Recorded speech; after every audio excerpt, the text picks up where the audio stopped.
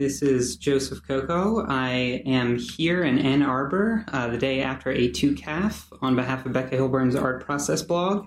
We are being joined by Anne, if you could say hello. Hi. And Becca is also going to be talking with Anne this evening. It's great that she can be out from behind the table because the convention is actually over. So I know you had some questions to Anne regarding the convention. Do you want to start with that? Yeah, I definitely do. So the majority of my viewers are, some of them are comics kids, a lot of them are self-taught comics kids, so they don't have, this is their art school, they're teaching themselves, which I have so much respect for, and they're kind of figuring it out on their own, and for many of them, especially in the South, your options for Comic Cons are anime cons, and that's not a Comic Con at all. So A2CAF was this weekend, and it was fantastic. It was so exciting. I've done many shows. I've done MoCA, I've done SPX, I've done Noca's Fest in New Orleans, I've done lots of shows, but I've never gotten, as a children's artist, I've never gotten to do a show for kids and teens, and that's what A2CAF is for, and it's so refreshing. So could you tell us a little bit about your inspiration behind the show and why you guys opted to do a show for kids and teens? Yeah, so it started about 8 years ago, so this is our 8th conference. It used to be called Kids Read Comics. Right. It started because there were so many comics, especially coming out of the 90s, where they weren't really suitable for kids. That's the environment I grew up in, so yeah. I remember that. And was it 2006? I want to say it was when Raina Telgemeyer's Babysitters Club books were picked up by Scholastic and started coming out. You knew then that publishers had their eye on comics and saw a market for it, but there were still people who didn't realize that there were these great comics starting to emerge for kids and teens, and often people would still think that they were too violent, they were all superheroes, they didn't have anything of substance to teach kids, and we wanted to prove people wrong and to educate people as to the wide range of comics that were available for kids and teens. And also coming from a library background, we were already doing a lot of comics programming. Which is fantastic, by the way. It started, I think, a lot with manga clubs and anime clubs where the kids were more consumers of content. And then as you get groups of kids together who are consumers of content, you realize that they're also inspired to create the content. And that was definitely what happened with me. I wasn't in comics at all. I did not care at all because growing up in the 90s, all that was out for me was Archie, which didn't do it for me, and superhero stuff, which I'd watch on TV, but the comics were so different and I couldn't keep up. So when manga came over, it was Ranma 1/2 and Inuyasha. That's what brought me in. So I was part of that generation. I remember that, and that I had been a writer before then, and this was like, this is so perfect, this combination of images and words to tell a heartfelt story instead of just an action story. So yeah, I definitely can identify with that group of those groups of kids. That's fantastic. And the fact that you guys provided that kind of stuff for them, because the environment I grew up in was absolutely not, that's garbage, it's trash. Some of them thought it was even some of them thought all of it was pornographic. We weren't allowed to have an anime club or a manga club or a comic club at Hondo when I was a kid. Yeah, it was it was hard. So I'm so excited that you guys recognized that they wanted this and you gave them that, because that's so perceptive.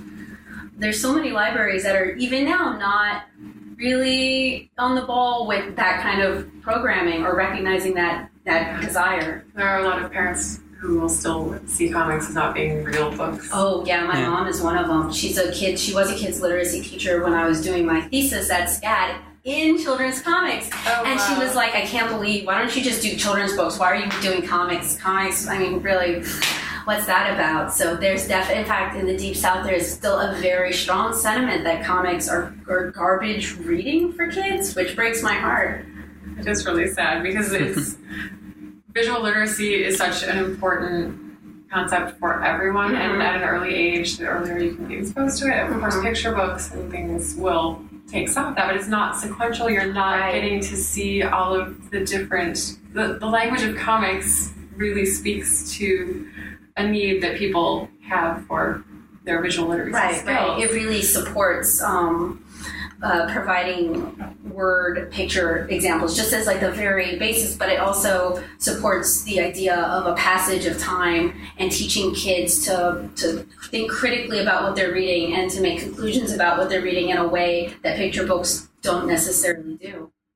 So, and how much is A2CAF targeted at people who are resistant to comics as a literature form versus just people who are already fans celebrating comics? So it's pretty much aimed at everyone. So we want to make everyone love and accept comics. Right. So we don't really speak that much to the, hey, you people who don't think comics are of any substance or are a legitimate source of learning for children. We don't really target them. We just hope that by spreading a positive attitude and enthusiasm, and the show has been building up and growing over the years. So Sure. We hope that eventually we will cause enough of a spectacle that the people who are, there are people in the library who just come in to do their regular business and don't even realize that the show is going on. Right. We hope that enough of those people will be like kind of curious, what's going on? That was a lot of the people who came by the table were, I didn't know this was happening. I'm just checking it out. Yeah. So even to get them interested enough to come and see what's at the tables and talk to the artists, I think that that's slowly going to change some of their minds and bring some of them around. As somebody who took the opposite approach, I think your approach is the more sustainable approach, because the more you try to argue with them, the more resistant they're going to be. But just by showing them people who are passionate about making quality stuff for kids and showing them beautiful comics and having these panels where the creators talk about their work, I think you can do such a better job at convincing them to give it a shot. Than by having all of this research that doesn't mean anything to them. There are a lot of people who will say that yes, comics are good for reluctant readers and they're good for English as a second language, and that's fine. I used to argue against them and say yes, they are good for that, but you're not looking at this too. And I try to not argue with them, and I'll just be like, yes, they are. Come in and look at them and learn other things about them by coming to find your examples for reluctant readers.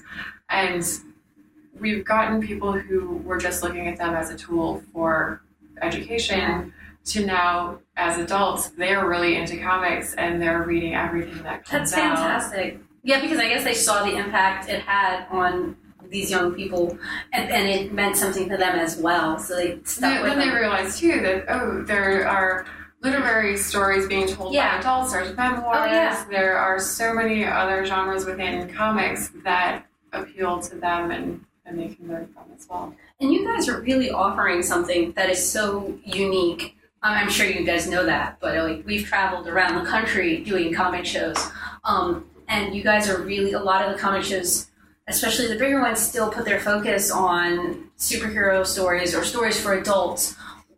Whereas you guys are very much this is an accessible, all ages sort of medium. So it's a really refreshing antidote to the grim, dark, always cool, often PG-13 plus that many of the other shows offer that you can't really bring your kids to. I would say those shows are saturated with that. More it's almost rare to find children's artists. Oh yeah, it is. Yeah, we've done Heroes Con, and I love Heroes Con. It's a great show, but for me, as an emerging children's illustrator, children's comic artist, it's very, very difficult because the parents are there for themselves, whereas with A2CAF, they're there for their kids.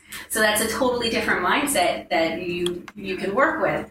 We've done some of the bigger shows too, Jersey Mag Table, and we found that they don't always plan well with putting, maybe it's changed a little bit because I haven't been to some shows in years, but we would end up often next to people who had strictly adult content. Yes. We had adventure stories for kids. Yes. And there would be parents who would be covering their child's eyes to not see that. And they would pass by our table and we'd be like, but wait, we have dinosaurs telling space adventure stories. That happened to me at SPX in Mocha. And once the parent has decided that this is inappropriate for their kids, they put the shields on themselves too. So you're punished for being next to this person who has content that is inappropriate to you.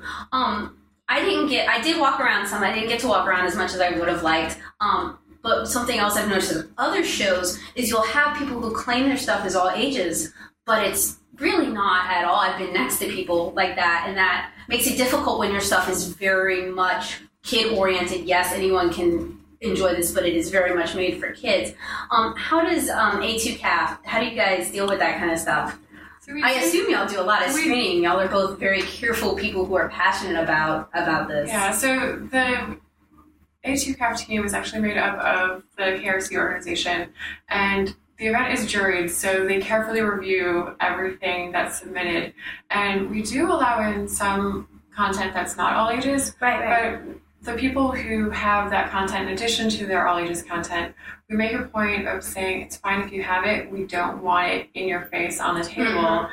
And if somebody, we want it back from your table, and we want you to interact with the people. So if somebody is about to pick that up, if it's a 5-year-old, intervene and have a good conversation, and don't make it a negative interaction, but also have it available for the older crowd who is there, because that might be their endpoint to comics. Right, and I was noticing that with some of the ladies around me, in a positive way, that they had stuff that attracted the teens and young 20-something women who wouldn't necessarily be into comics if it weren't for women like that, kind of trailblazing the way. And then you have people like Carrie Peach, whose stuff is so cool, but it's so accessible. You know, like I would let my kid read it, but I read it too, you know? So that's like such a perfect medium ground there. Or Lucy Bellwood with her beautiful autobio stuff. Like if you have a kid who's into that, by all means, it's appropriate, but you would enjoy it too. Exactly. And that's definitely important to have. And there aren't enough shows that recognize how great those things are.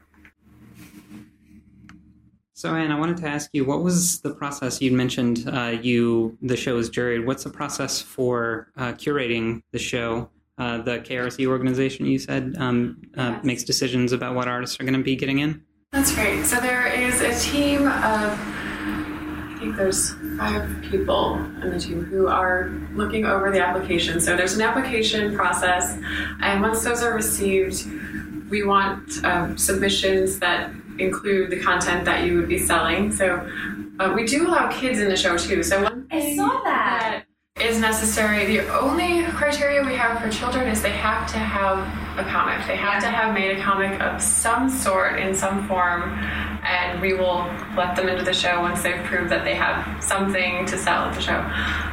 But for the other content, we are looking for people who have created comics, who have something to sell, but we also want people who are good at programming, have experience with programming, be it doing a demo or giving a talk. We try to avoid panel discussions at shows like this because young people don't want to just sit there for 30 minutes. Sit through and just listen to grown-ups talk about how great comics are. They want you to show them how great comics are. Yeah. And especially since it's a visual medium, right, it would be kind of boring to just have somebody, comics are so great. But anyway, they are great. They get so fired up, they need somewhere to put that energy right away, or it gets kind of lost. Exactly. So we are always looking for people who want to contribute something more to the show. And it doesn't even have to be programming that you do outside of just being at your table and interacting.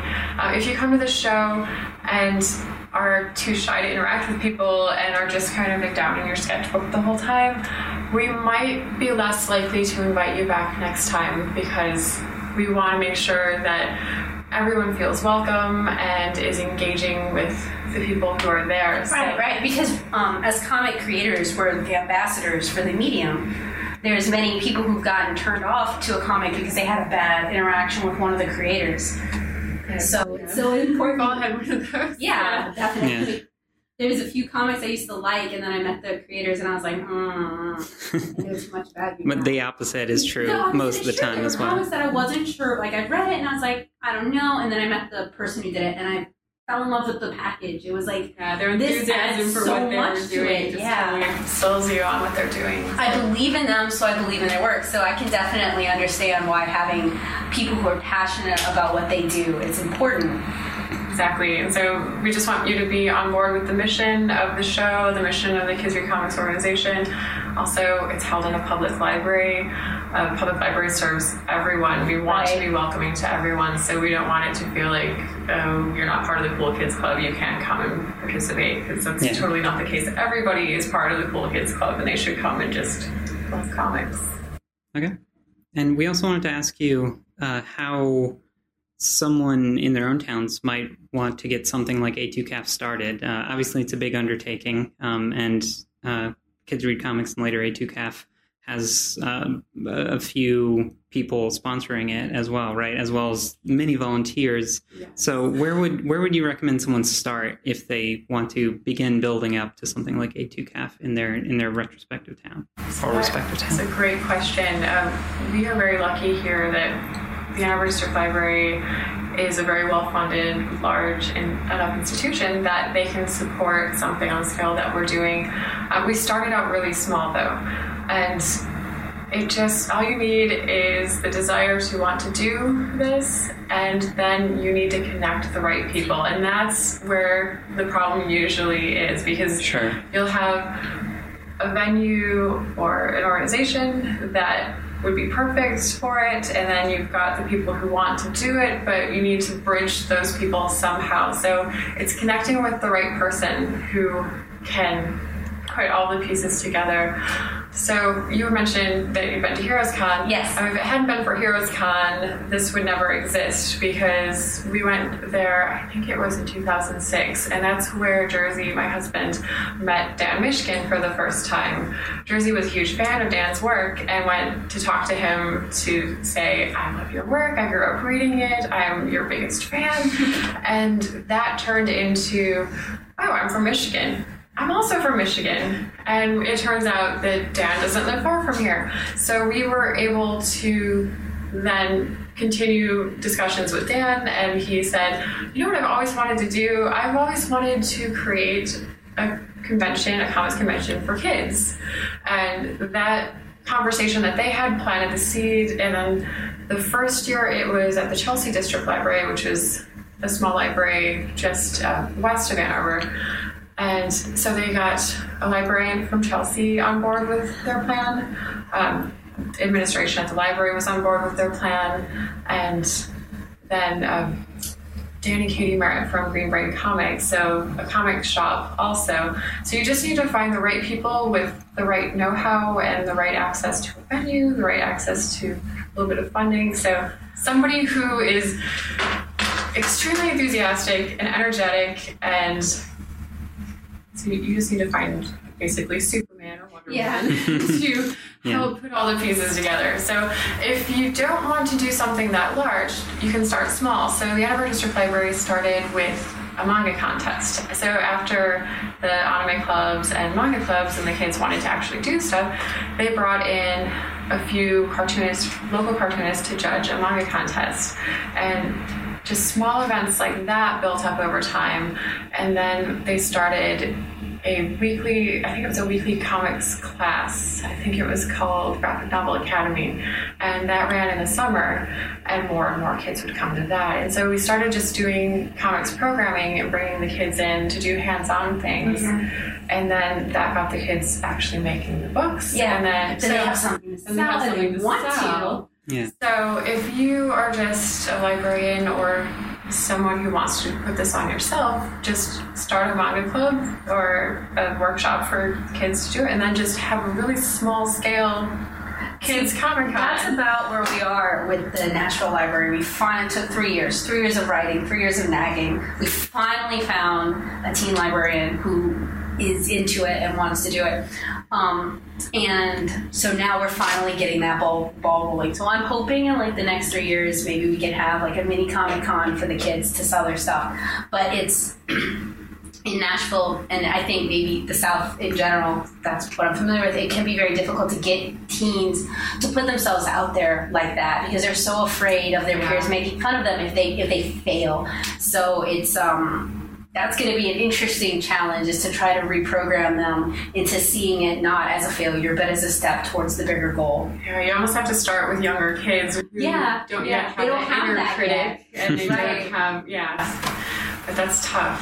And I don't work as much with teens, so I haven't I don't have a good solution to that problem other than I was a teen and I wouldn't have put myself out there. But yeah, if I ever can learn the secret to that. Because usually I work with like middle school is about the level I really like working with. So I'm hoping we're going to skew kind of young on this because there's something so wonderful about younger kids and how they feel about their drawings, how they feel about their art. They think they are the best. And I will take any 12-year-old telling them they can draw better than me any day because I want them to feel like that forever. I want them to feel empowered as opposed to the 14-year-old who won't even let me look at their sketchbook because they're afraid I'm going to say something to them because someone else kicked them at some point in time. It's so much easier to guide the unspoiled pride than it is to try to nurture somebody back into feeling confident about their work. Yeah, if you can reach them when they're young and keep encouraging them, then you'll watch them grow, and when they're a teen, they'll still be comfortable. Hopefully. So, yeah. Hopefully so. So would you recommend if someone was trying to start a convention similar to a TCAF in their local town to target a younger audience or a mid-grade audience? That is a great question, and it probably is going to depend on the community and the people that you can get connected.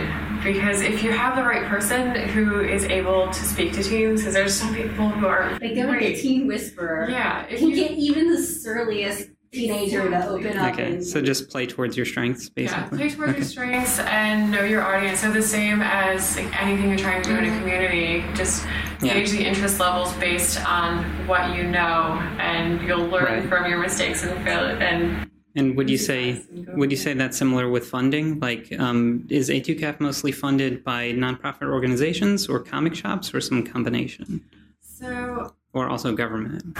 We are so lucky that most of it is funded by the library. So the library was already putting on programming and events, and so it fit within their mission. So finding a great partner like that is always, if you're lucky enough to do that, it's the best way to go. We started out without funding. So Kids Read Comics as an organization, we've filed to be a nonprofit, so we are a nonprofit in our state, and we can accept donations. So some people over the years, different businesses in the towns where we're having the event, different businesses that are associated, so Green Brain Comics, where Dan and Katie Merritt are, that's their shop, they've been very generous in supporting. So if there's something that we've needed to fund, they will pitch in sometimes, and they will take donations at the counter at a free comic book day and different things like that. So if you are able to find somebody, there are a lot of people who work for nonprofits or who are good at grant writing. If you can find a grant to fund it,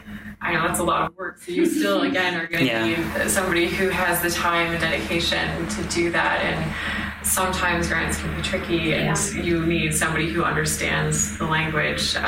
So just talking to other groups, and it doesn't even have to be another comic group, any group that's putting on public events, they can help you with that sort of stuff. If you have the know-how to do the comics portion, you just have to keep bugging other people in the community who have that other knowledge and get them even to share their knowledge. Not even, maybe even if they're not really into comics, but just to say, like, I need to know how funding works, I need to know how this works, and we can help with that.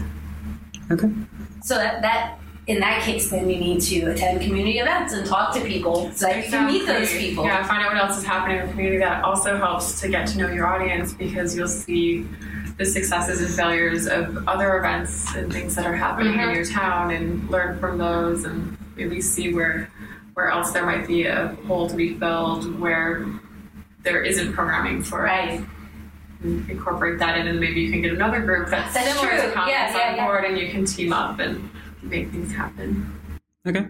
So speaking to artists, would you have any recommendations to aspiring children's artists, either children's books or children's comics, for trying to break into the industry, either self-published or maybe even approaching editors? I don't know if you have much experience with that. So I personally don't have a lot of experience with that. Most of what I know is from interacting with people who have been tabling at other events, who have been published or who are trying to self-publish and get their books out there. Okay. And then I'm also a selector at the library, so I have some experience. You could definitely tell us about that. So a lot of libraries will purchase through large distributors, right? Because we get great discounts through them, and it's really easy. Diamond is one, right? So the library doesn't work directly. At least my library doesn't work directly with Diamond. I don't know if any do. Some of the larger ones might. Well, what are some of the because I know this is like what I want to learn about. Baker and Taylor and Ingram. Okay, are the two main ones that libraries deal with. And if your book is listed in there, that's how libraries are going to find it. Right. And if you're not on there, your chances of being found are pretty low. Most likely, a lot of libraries, although it's changing. Some people are buying through Amazon and other sources as well.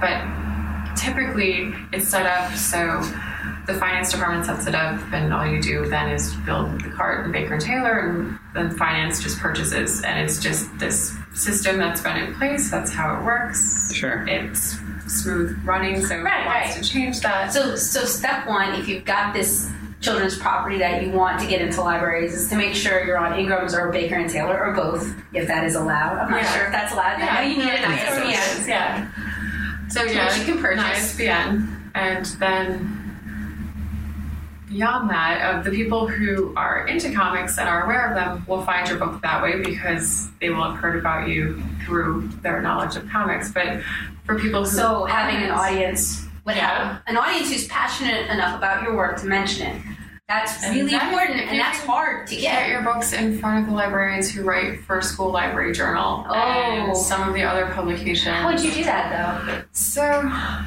there are, I should know off the top of my head. There are a lot of blogs that claim they can do that and want it for free, but it's very difficult if you don't know anything about it. If you're a total babe in the woods like me, it's very difficult to know which ones actually do have those connections and which ones are pretending that they do. And would like to have those connections, but no. I mean, when you're paying for this out of your own pocket, you can't afford... You can't send comp copies to everybody. Right. So if you go to ALA, which I've done, then you will meet some of the people there who will...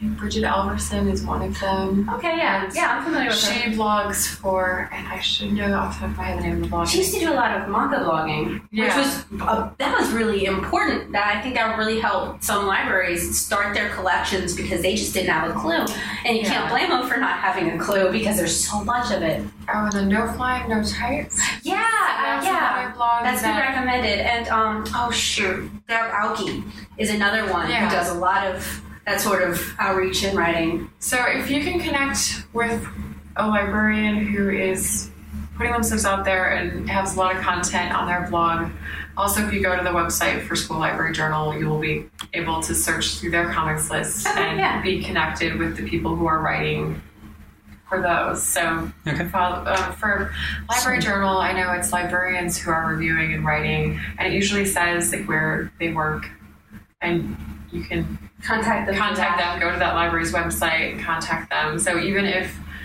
you're contacting someone, cold calling them to say, I have this book, I'd like you to take a look at it and review it. It's better to do it through research and get it in front of somebody who you know is already into that, rather than just walking into your local library with a copy of the book. Often people are really put off by that. Yeah, I've noticed that. I went to donate copies to the one I grew up in because I'm from there and the book's set there, and they looked at me like I'd handed them a dead skunk, which is so good. She didn't even flip through it. She was just like, all right. And to be fair, this library has never had a comics collection, and it's always been staunchly comics are garbage. And I'd hoped that it changed over the years. I guess it hadn't. And it sat in special collections for 2 years, which meant no one knew it was there. And I had people request, they would tell me, I requested your book, and they claim they don't have it, and I know you've donated 3 copies. What's going on? So, yeah. So if you show up with the book, it often gets in front of the wrong person. Right. They often don't know what to do with it, and so it will just get shuffled along, sometimes lost in the shuffle, sometimes it ends up at the wrong person's desk, and they're like, this has nothing to do with my collection, and it will go away forever. So if you do want to donate copies to specific libraries, maybe because that's your high school, or that's where the town you grew up, or it's set in that town. You're at a show and you have a few extra copies. And a lot of the customers asked if your book was in the library for them to check out. How would you go about finding the right person to donate it to? So it's really going to depend on the library. Again, I wish there was a great universal answer to this, but it's going to depend on how accessible the person is at the library. A lot of times the selector is someone who works behind the scenes and they're not in a public service desk. Yeah. So I recommend just contacting, if the library has a contact us form, writing a brief introduction and explain what it is, who you are, what it is you're doing, why you think it's important that the book belongs in our collection. Yeah. If you come in and just say, I live in your town and I wrote a book, right? That's not giving somebody enough information. You're just giving them 5 tasks to do. They have to figure out who you are, what age group the book is for. So that's another great one. If you've written for a very specific age group, librarians and teachers, they need to know this information because that's how they put their collections together. Right. So if your book is for 5th and 6th graders, if you can say that and say what the subject is and basically have an elevator pitch, something that's short enough that they'll look at it, include that, even if you include that with a copy that you are hand delivering. Even if you really insist on hand delivering a book to a library, you'll probably lose the book. It will never be seen again. Right. But emailing them first with a brief intro, who you are, the age group, that will often be enough information where they're like, okay, this person, they mean business. Right. They're not making me do a chore other than connecting this person with the book. And you're more likely to get the book in front of the right person then. See, that's so important to know, and I have researched this multiple times over the years, and I've never been able to find a concrete answer, and I've asked multiple people, and I've never been able to find a concrete answer. So thank you so much, because that's really important. You wouldn't know how much time I've wasted, how many books I've wasted, how much heartache I've gone through, because I didn't know and I couldn't find out. And when I asked other non-self-published kids, they were like, well, my publisher handles that, so I don't know. Yeah. I'm sorry. Have you? And they're also the ones who are like, have you tried donating your books in person? So apparently that is not the way to go. Maybe 1% of the time you will connect with the right person. Right. But the chances are that it's going to be somebody who doesn't deal with that collection when you walk in off the street. That's so good. That's so good to know, because I was feeling really kind of about it. How persistent should you be? I get a lot of, and talking to other artists, the non-response is the default no. Just never hear from somebody again. Should you email them again a month later? So if you don't hear back, I would try again. I wouldn't be doing it every day. No, of course once not. A week. But if you haven't heard back, it might just be that you've hit them in a really busy time of year, or sometimes it will go to spam, or if it's a large institution, sometimes contact us type forms if you weren't able to figure out the name of the person that you wanted to, who is the selector for comics or for children's books. It will just go into a big group, and then the people who should get it don't always get it. Right. So I recommend, do send it along again, and be persistent, but not annoying. Right. And that's such a fine line to walk, because when you get that first non-response, it's well, is it me? Is this a hint? Usually, but there can be all kinds of reasons behind that. People are really busy, and some things fall off the radar, and often it's something like that will fall off the radar because it's not immediate. So do be persistent. And it's probably the same case with proposing children's programming or teen programming. Is you need to do your research and figure out who exactly you need to talk to. Which I'm not ragging against the South. It's just where I'm from. Their library systems, especially in Louisiana, are often just not set up very well. They don't really have a good web presence, so it's very difficult to find out who you need to talk to. And even if you go and you ask in person, they often can't tell you who you need to talk to. So I guess you have to be persistent with that and just keep trying. So for my Southern friends, it is a worthy pursuit. Please don't be discouraged. So, Anne, you'd mentioned that sometimes librarians might be put in charge of collections like a comic collection or a manga collection, and then they might not be that familiar with the works, either because it just didn't appeal to them at the time, or maybe it wasn't even around when they were growing up reading those sort of things.